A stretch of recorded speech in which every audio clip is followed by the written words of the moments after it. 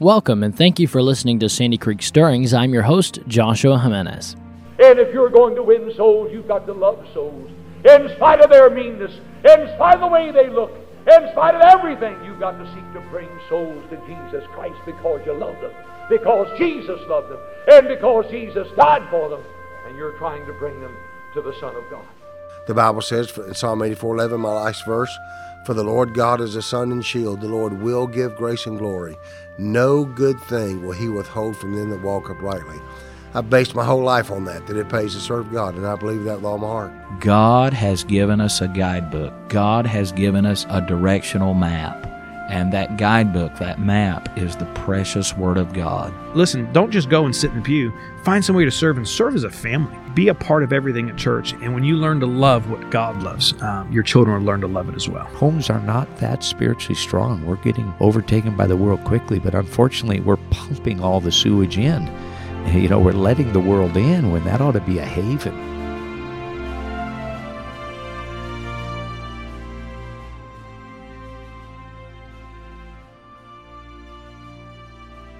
Merry Christmas to you. We are here on the week of Christmas. Oh, man, I sure do love Christmas. I'm looking forward to Christmas morning when my wife can open up the gifts I bought her. I'm just so excited. This is fun. Yeah, just remind you what we talked about Friday, though. Jesus is the reason for the season. Let's make that a point. Let's make it an emphasis this year. Now, in today's episode, I'm going to give you a brief intro, and then I'm going to be playing a message that I preached not too long ago. And I preached this message the week of Thanksgiving at my home church.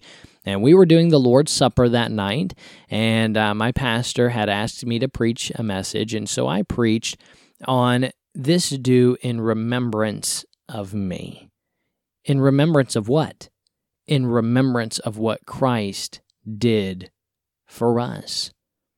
And so I thought it would be very appropriate to play this episode or this message here on this podcast episode today, because the whole reason we celebrate Christmas is in remembrance of what he did.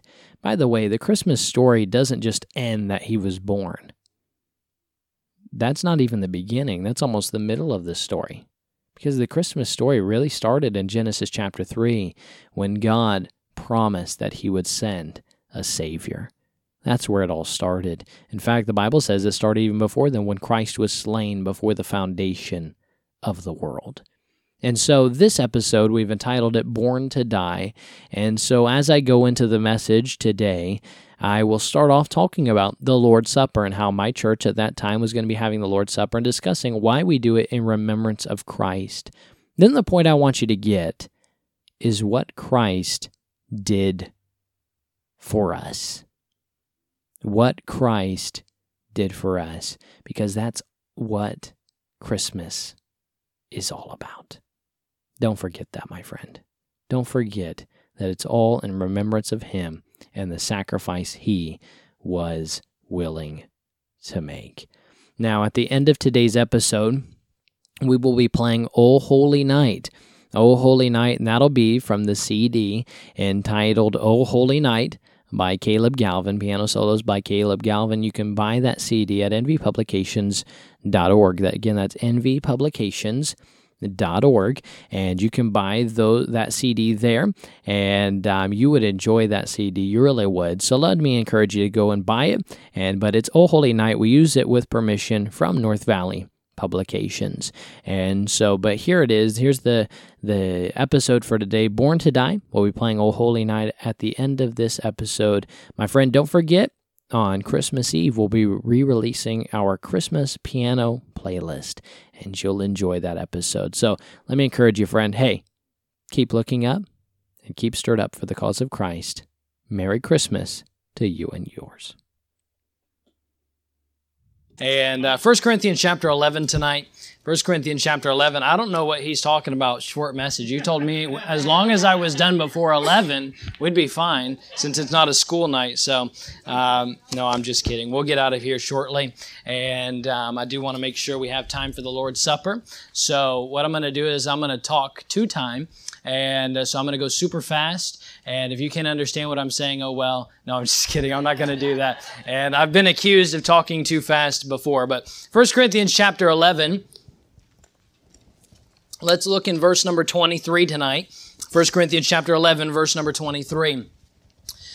For I have received of the Lord that which also I delivered unto you, that the Lord Jesus Christ, the same night in which he was betrayed, took bread. And when he had given thanks, he brake it and said, Take, eat, this is my body, which is broken for you. This do in remembrance of me. After the same manner also he took the cup, and when he had supped, saying, This cup is the New Testament in my blood. This do ye as oft as ye drink it in remembrance of me. For as often as ye eat this bread and drink this cup, ye do show the Lord's death till he come. Wherefore, whosoever shall eat this bread and drink this cup of the Lord unworthily shall be guilty of the body and the blood of the Lord. But let a man examine himself, and so let him eat of that bread and drink of that cup. Lord, I do thank you for this time that we've had tonight. Lord, for this time that we've already had to give thanks to you. Lord, also those around us for just the great and many blessings that you've given us. Lord, I pray that you'd speak to us tonight. Lord, I pray that you give me the exact words that I should say. In Jesus' name I pray. Amen. This being the week of Thanksgiving, I think this is the 4th year in a row that preacher has asked me to preach on the Tuesday night service of the Thanksgiving week. I've preached before on what thankfulness did in the life of Moses. I've been able to preach that message a couple places. I preached a message on the pilgrims and went over that story that we often hear during this week in this time period. I've preached a message before on the command for Thanksgiving, and I was praying about what to preach this year, and this is what the Lord gave me, and so we'll go through it as quickly but as diligently as we can. This evening we'll be taking the Lord's Supper. As you can see before you, it's all set up and ready to go. It's one of 2 ordinances given to the local church that the local church should and is commanded to observe. And by the way, when we say local church, I'm not talking about this building, I'm talking about you, the people. We are commanded as a body, as a church body, to observe this ordinance that Christ has given us. It's a command from God. And that's the ordinance of the Lord's Supper. The second ordinance is baptism. It's one of the Baptist distinctives as we hold to the 2 ordinances given to the local church, the Lord's Supper and baptism. And so we come here tonight to Paul talking about and giving some of the requirements, giving some of the reminders of the Lord's Supper. And he begins to go through and talk about that night where Jesus Christ, the night where Jesus Christ was betrayed, where they together, Jesus and the disciples, the apostles, had the very first Lord's Supper, and what we do as a representation of that to be reminded of what Christ did. And Paul here is talking, he gives some of the requirements. We talk about the Lord's Supper. Number 1, we have the grape juice, which signifies the blood. It's a pure 100% grape juice that we use in the cups tonight, and that will take part of. And then there was also that unleavened bread that Jesus broke and said, Take, eat, this is my body. And of course, it's unleavened because leaven within Scripture was a picture of sin, and Christ didn't have any sin. He was perfect. He was the spotless Lamb of God. And so he reminds us of that. Now, let me be very clear. We are not Catholic. We do not teach, nor does the Bible teach, that the grape juice or the bread becomes the literal body and blood of Jesus Christ. I'm sorry, I'm not a cannibal. You may be, but I'm not. And I'm not changing that anytime soon. It's just a simple representation. And so Paul begins to outline some of the facts and some of the requirements for taking the Lord's Supper. Number 1, you should be saved. How can you take the Lord's Supper, a picture of His sacrifice, but not having had already accepted His sacrifice? It just doesn't work. You have to be saved. You have to be baptized because you must be the member of a local New Testament church of like faith. And so if you're not saved tonight, if you haven't been baptized, if you're not a member of a like faith church, let me encourage you, according to the Word of God, I would advise you not to partake of the Lord's Supper tonight because the requirements aren't there. And Christ and God very sternly warns us that we do not want to take the Lord's Supper unworthily. There are 4 requirements. I've given you 3 already. The 4th is found in verse number, I believe it's verse number 28 there. But let a man examine himself. The 4th requirement of the Lord's Supper is that each man have a time of introspection where he looks inside of himself and says, God, is there any sin on my heart that I have not confessed or gotten right with you? Because if there is a sin on my heart that I am not willing to get rid of, that I know that's not right, it shouldn't be in my life. If there's a sin in my heart like that and I'm not willing to get rid of it, and I take the Lord's Supper, I'm taking it, the Bible says, unworthily. And there is a consequence that comes with taking the Lord's Supper unworthily. Those are the 4 requirements: salvation, baptism, a member of a church of like faith, and having a heart clean before God. By the way, it's up to you. Let a man judge himself. I can't judge you. I can't go to somebody and say, you can't take the Lord's Supper. Let me tell you why. That's not my place. It's each person has to judge himself. Why do we take the Lord's Supper, though? Look in verse number 24. Paul gives us the reason why we take the Lord's Supper. Verse number 24 says, at the end of it, it says, this do in remembrance of me. Paul is not saying, do the Lord's Supper in remembrance of me, Paul. He's quoting Jesus Christ, who said that in Luke chapter 22, verse 19. Jesus Christ said, when you do this, because you should, when you do this in remembrance of me. I want to just very quickly give you some things that if you've been coming to VSIBC for any length of time, you already know. But I want to remind us about it tonight, that we remember some things. Number 1, what does Christ want us to remember? If you're taking any notes, number 1, He wants us to remember the sinner. He wants us to remember the sinner. God created a world that was perfect and sinless, had no sin in it. God wouldn't put the sin in the world. It was sinless. It was perfect. He created man and woman, put them in the garden, and gave them one single command: do not eat of the tree of the knowledge of good and evil. And isn't it interesting? Because I would have made the same decision if I were there, because I know myself. They couldn't keep one single commandment. And they went and partook of that fruit. God said you should not eat of it. You should not partake of it. By the way, the only thing they gained by taking of the tree of the knowledge of good and evil was nothing good. They only gained evil. They already had all the good they needed, but they gained evil. And now being possessed and chained by sin that would condemn the entire race of man, God in His mercy took man and kicked him out of the garden. You say, why could they not just live in the Garden of Eden? Because there was another tree of significance in the Garden of Eden, the tree of life. Which if they ate of that tree, they would live forever. And God said, no. In an act of mercy, I will not let you live forever in a sinful state. I praise the Lord for that, amen, because I don't want to live in this sinful flesh for eternity and eons. I don't want that. And God in mercy kicked them out and said, now there has to be a plan. Can I tell you this, though? 1 Peter chapter 1, verses 19 through 20 tell us that Christ had already determined what the plan was. If you were to go back to 1 Peter chapter 1, verses 19 and 20, it says that Christ, who with Himself would be the spotless Lamb of God, and it was foreordained before the foundation of the world, 1 Peter chapter 1, verses 19 and 20, that He would come and be the sacrifice. Do you realize before God ever said, let there be light, He had already determined, when they sin, I will go. I will be the sacrifice. See the sinner. Number 2, I want you to see the sent one. See the sent one. Jesus Christ, over 2,000 years ago, came in a fulfillment of prophecy, and God sent His Son to earth. He who knew no sin was now entering this sin-sick world. And can you imagine the King of Kings and the Lord of Lords as He entered the world? He had no standing ovation.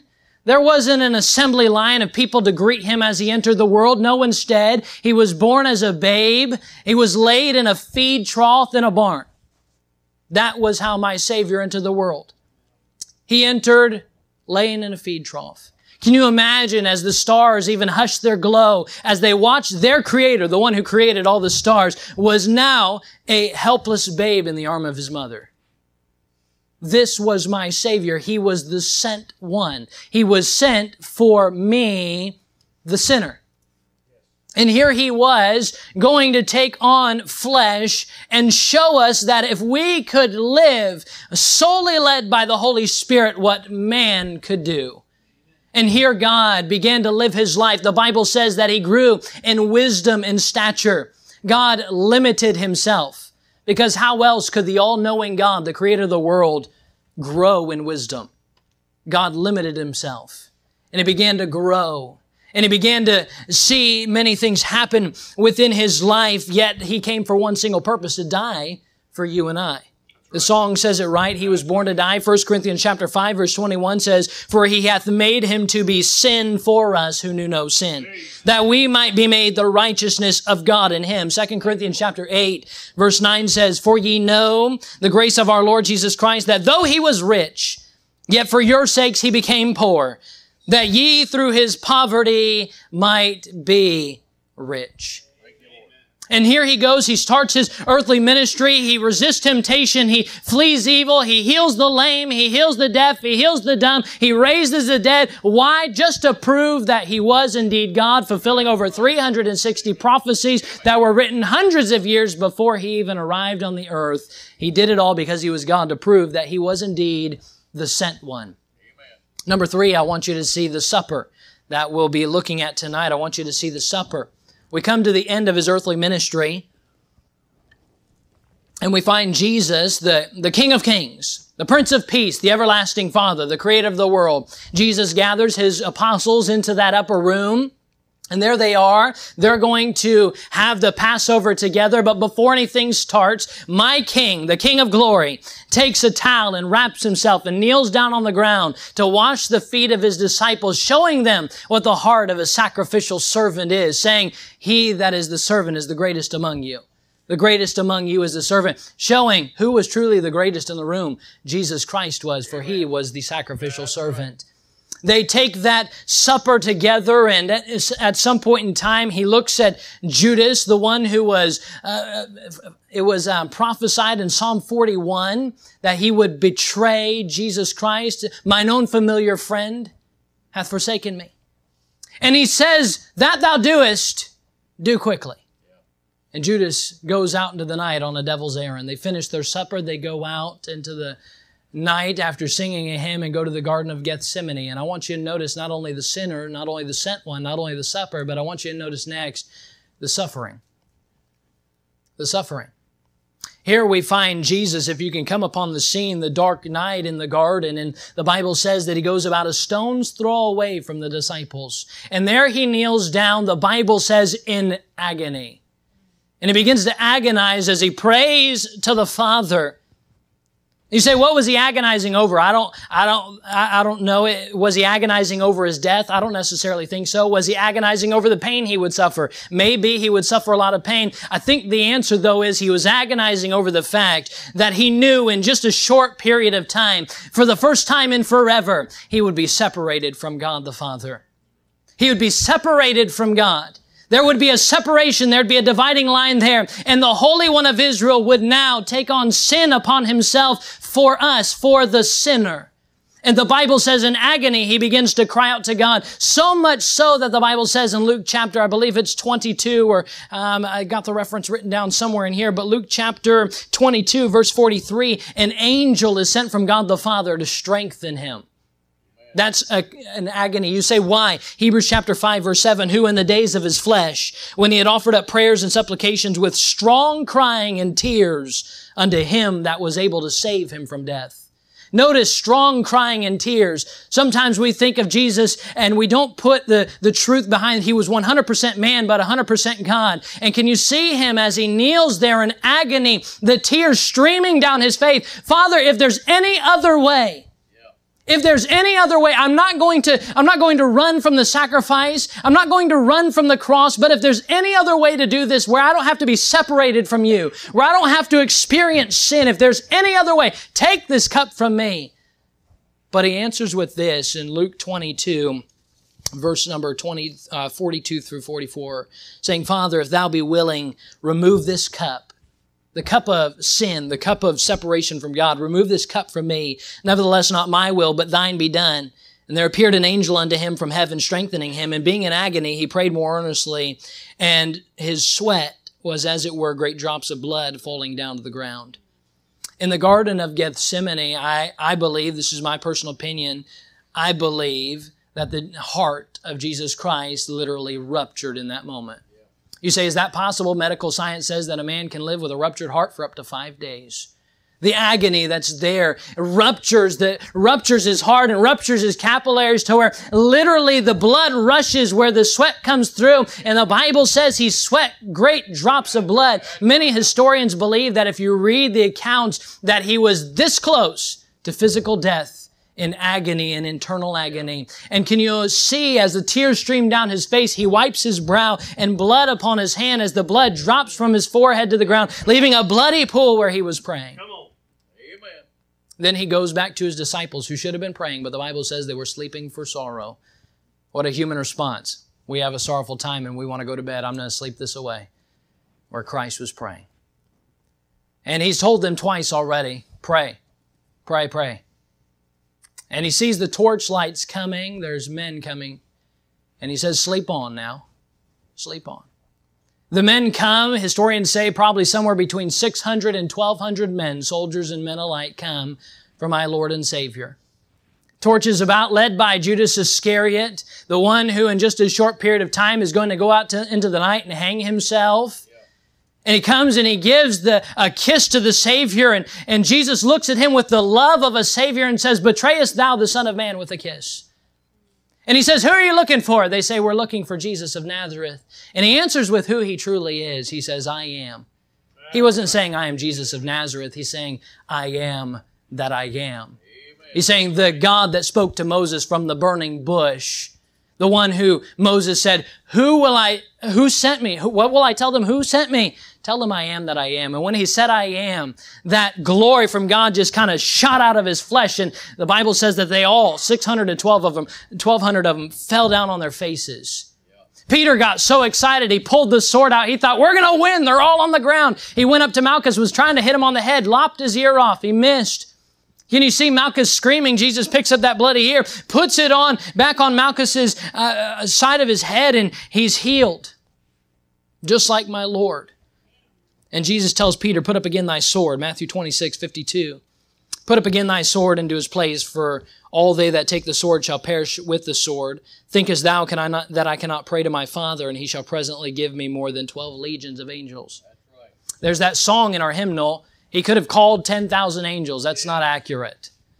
A legion contained 6,000 soldiers. There was over 72,000 angels ready and waiting with fiery swords. That the moment he whispered, come, they would be there. Can I remind you what one angel could do? In 2 Kings, one angel came and 185,000 Assyrians were dead. Well, that's one angel. Jesus had 72,000, over 72,000. He said, Peter, if I needed the sword, I've got 72,000 angels ready.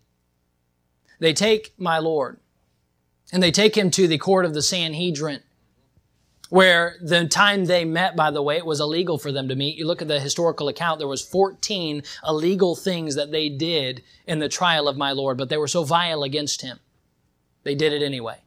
And they began to beat upon him with their hands. At some point, the Bible says that they took that beard that the hair was rooted in his jaw and in his cheeks, and they grabbed it and they literally ripped it off his face, shredded and bleeding. Isaiah 50 verse 6 says, I gave my back to the smiters and my cheeks to them that plucked off the hair. He said, I hid not my face from shame and spitting. Our natural reaction if someone spits at us is to turn away, to cower back, but he took it. He just stood there and took it. My Savior did that for me. While they spat upon him, he didn't react. After the beating and spitting and ripping and everything they did, he didn't even look like a human anymore. Isaiah 52 verse 14 says, as many were astonied at thee, his visage was so marred more than any man, and his form more than the sons of men. Then they take him to Pilate. And Pilate is so unsure of what to do with him. His wife says, have nothing to do with this man. I've suffered many terrors in a dream because of him. I have nothing to do with him. And Pilate says three times, I find no fault in him.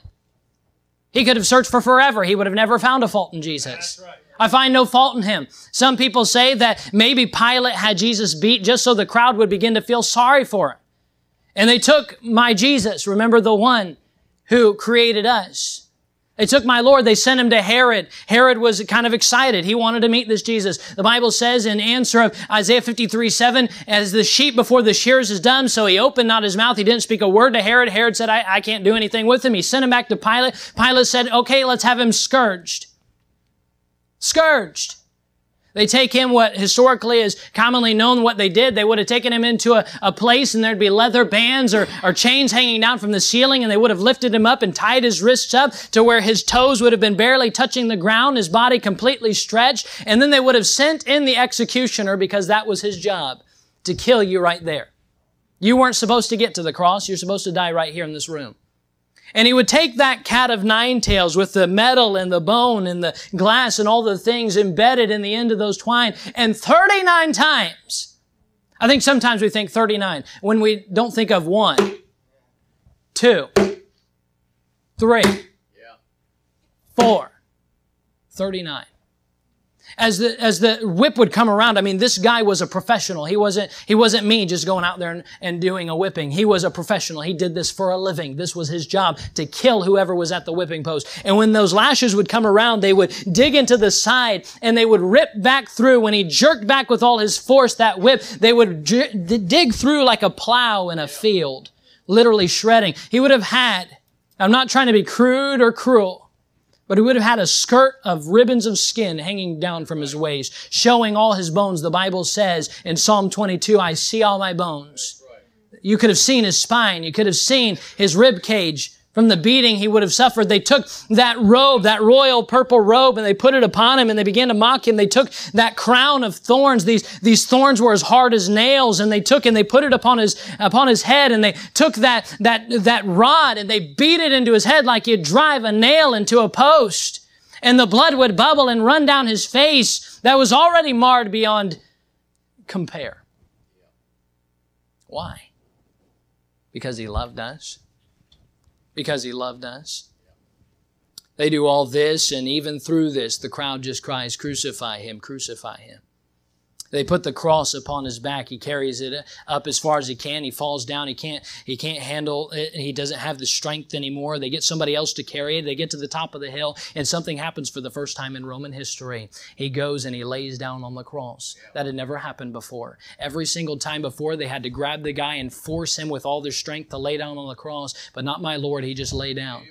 And they took those nails and they fastened with crushing and bruising blows. They fastened his hands and his feet together, and then onto the cross. And then they inched that cross up to that hole they had dug. And when they picked it up and put it in, the Bible says that all his joints came out of place. Can you imagine the sickening sounding of that pop when every single joint in his body came out of place? And there he was. Do you see the suffering? You see the suffering. Next I see, and we're hurrying through, we're almost done, the sacrifice. I see the sacrifice. Jesus would spend, I believe it's 6 hours on the cross. And on the cross, he says 7 statements. It was incredible because most men didn't say anything on the cross. They were too busy trying to breathe. You died of asphyxiation. You died of suffocation. You couldn't breathe on the cross. You had to push up against your already bruised and broken feet to try and gain a breath and get up from the sagging that was happening from the nails and try and get a breath and then collapse back down.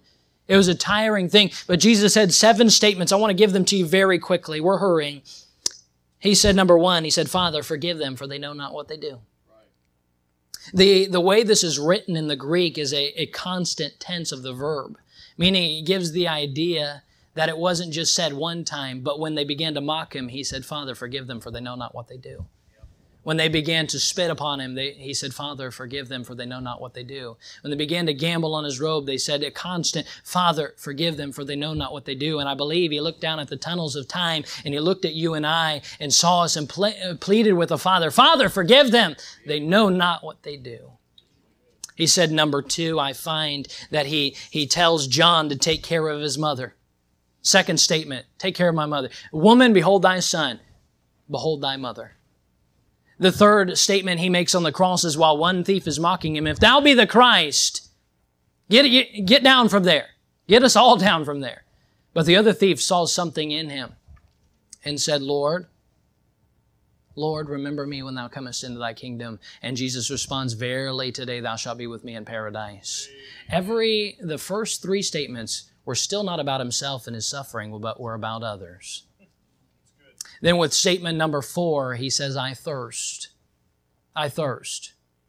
Now, Jesus was thirsty. He was suffering from lack of dehydration. You look at Psalm 22, he was burning up inside. If you've ever been burned before, that's what it feels like on the inside when you're dehydrated. But I don't personally, this is me, I don't personally believe he was necessarily asking for a drink of physical water. I believe, because of what accompanies it next, I believe he was telling the Father, I thirst. That cup, he said, if we can somehow take it away from me, let's do it. But I think at this point he said, I'm ready to be offered. I thirst. Bring the cup on. Bring on the sin. Bring on the separation. I'm ready now to be offered. I thirst. And when the cup of sin began to be poured out upon the Savior, you'll find that immediately when he said, I thirst, the land was covered in darkness. Why? Because the light of the world, who knew no sin, who was the Holy One of Israel, was now taking on our sin for us. He said, I thirst. Next he said, it is finished. It is finished. Now that's a three-word statement. Three-word statement in the English, a one-word statement in the Greek. We've seen the sinner, we've seen the sent one, we've seen the, whatever the other ones were. This one's the salvation. He says it is finished. Three words in the English, one word in the Greek. We're almost finished. He said teleo in Greek. Teleo. Teleo had many historical meanings when you go back and you study it out. If you were to go back and look in history, when they would bring the Passover lamb and they would inspect it to make sure it was spotless and it was ready to be sacrificed. If it came through and it was okay to be sacrificed, they would take it to the priests and they would look at that lamb and they'd say, teleo, it's ready to be sacrificed. When you looked at a Greek painter and they just finished a painting and everything harmonized, it fit together, it was finished, it looked good, it fit, they would say, teleo, it is finished. When you had a prisoner who had committed many crimes, on his prison door, they would list those crimes. And as they were paid off, they would strike them out. And when the last one was paid, they would stamp teleo on the door. It is finished. It's paid in full. It's done. When the Cyclops, they weren't the tall, one-eyed guys we think of. These were the special forces of the Greek army. The Navy SEALs of the Greek army. When they had a very dangerous mission, they would go out with a runner alongside them. And when it was clear, when they had been in battle and it was clear the victory was won. You see where I'm going with this? The victory was won and there was no way that the other force could have the victory. They would send the runner back with one word on his lips. Teleo. It's finished. The victory has been won. When Christ said it is finished, he didn't just say it's finished. He said it's paid in full. I'm the Lamb without spot. I've been sacrificed. The victory has been won. Teleo. It's finished. And then last but not least, he said, Father, into my hands I commend my spirit. Father, into thy hands I commend my spirit. And he gave up his life. The Bible says in John chapter 10, that he said, no man could take my life. I lay it down and I have the power to take it up again. And Christ laid down his life and gave up his spirit. Some believe that Jesus had to go and burn in hell for 3 days. It's simply not true, or else Christ would have not said, it is finished on the cross. You say, where did he go? I believe that as those angels were watching down from heaven, as their Creator was literally being destroyed physically upon the cross, they were ready to go. And then he gives up the Spirit. If you can imagine with me, I've got a big imagination. If you can imagine with me, I can see an angel on the watchtower of heaven. He looks across and outside the gates of heaven, he sees the Spirit of the Creator coming. And he says, there he comes! He's got the blood!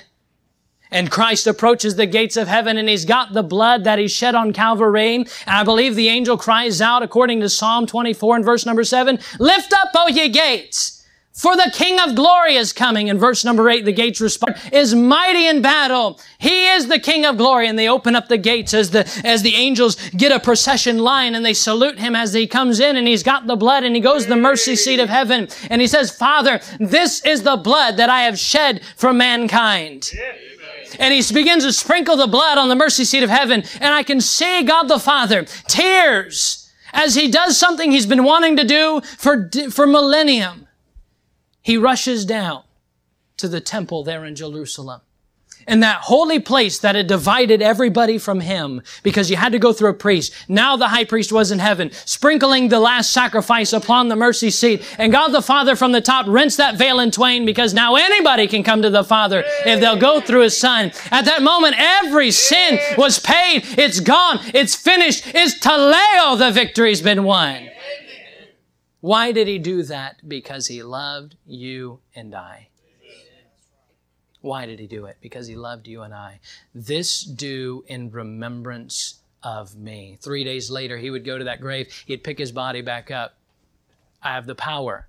And he takes back the keys of death and the grave and says, if you'll just place your trust in me, your sins will be forgiven. Amen. I'm sure you know that story tonight, but I wanted to give it to you again. Let me ask you a question. And I'll finish it up. 3 statements and 3 or 4 statements will be finished. Have we truly remembered this week to be thankful for the sacrifice and remember what He did? You say, of course I do. It would be impossible. All that Christ did for me, all that you just talked about, it would be impossible for me to forget that. Not so, my friend. The Bible talks about in Romans chapter 1, verse 21, Paul talks about a people who says they knew God. They knew God. They knew Him. They knew His sacrifice. They had talked with Him. They knew God. He says that in verse 21. But then he says something in their life changed. And they became known instead of a Christian. They became known as this. You'll find this in verses 22 through 31 of Romans chapter 1. They became fools, unrighteous, fornicators, wicked, covetous, malicious, enviers, murderers, debaters, deceivers, malignant. I remind you, they knew God. Malignant, whisperers, gossipers, backbiters, haters of God, spiteful, prideful, boasters, inventors of all evil things, disobedient, without understanding, covenant breakers, without natural affection, implacable, unmerciful. How they become all those things, Romans chapter 1, verse 21, because that when they knew God, they glorified Him not as God, neither were thankful. When we get away from remembering the sacrifice and we stop being thankful, we remove the barrier that keeps us from becoming those things. Because I cannot help but be thankful and not live for Christ. The measure of our thankfulness is how we live for Him. You see, a person who's truly thankful for all the things we just talked about is someone who goes soul winning. The person who's truly thankful wants to develop a relationship with God, is willing to get up at 4 or 5 in the morning to read the Word of God. The person who is truly thankful for the sacrifice is somebody who is at church every time the doors are open. Amen. The person who is truly thankful, you fill in the blank. The question is, when we look at our lives this week, have we truly been thankful? I will be the first one in the room to raise my hand and say, no, I haven't been. And you know what? Sadly, to my shame, I need to be more thankful. This do in remembrance of me. Heads bowed and eyes closed. Preacher.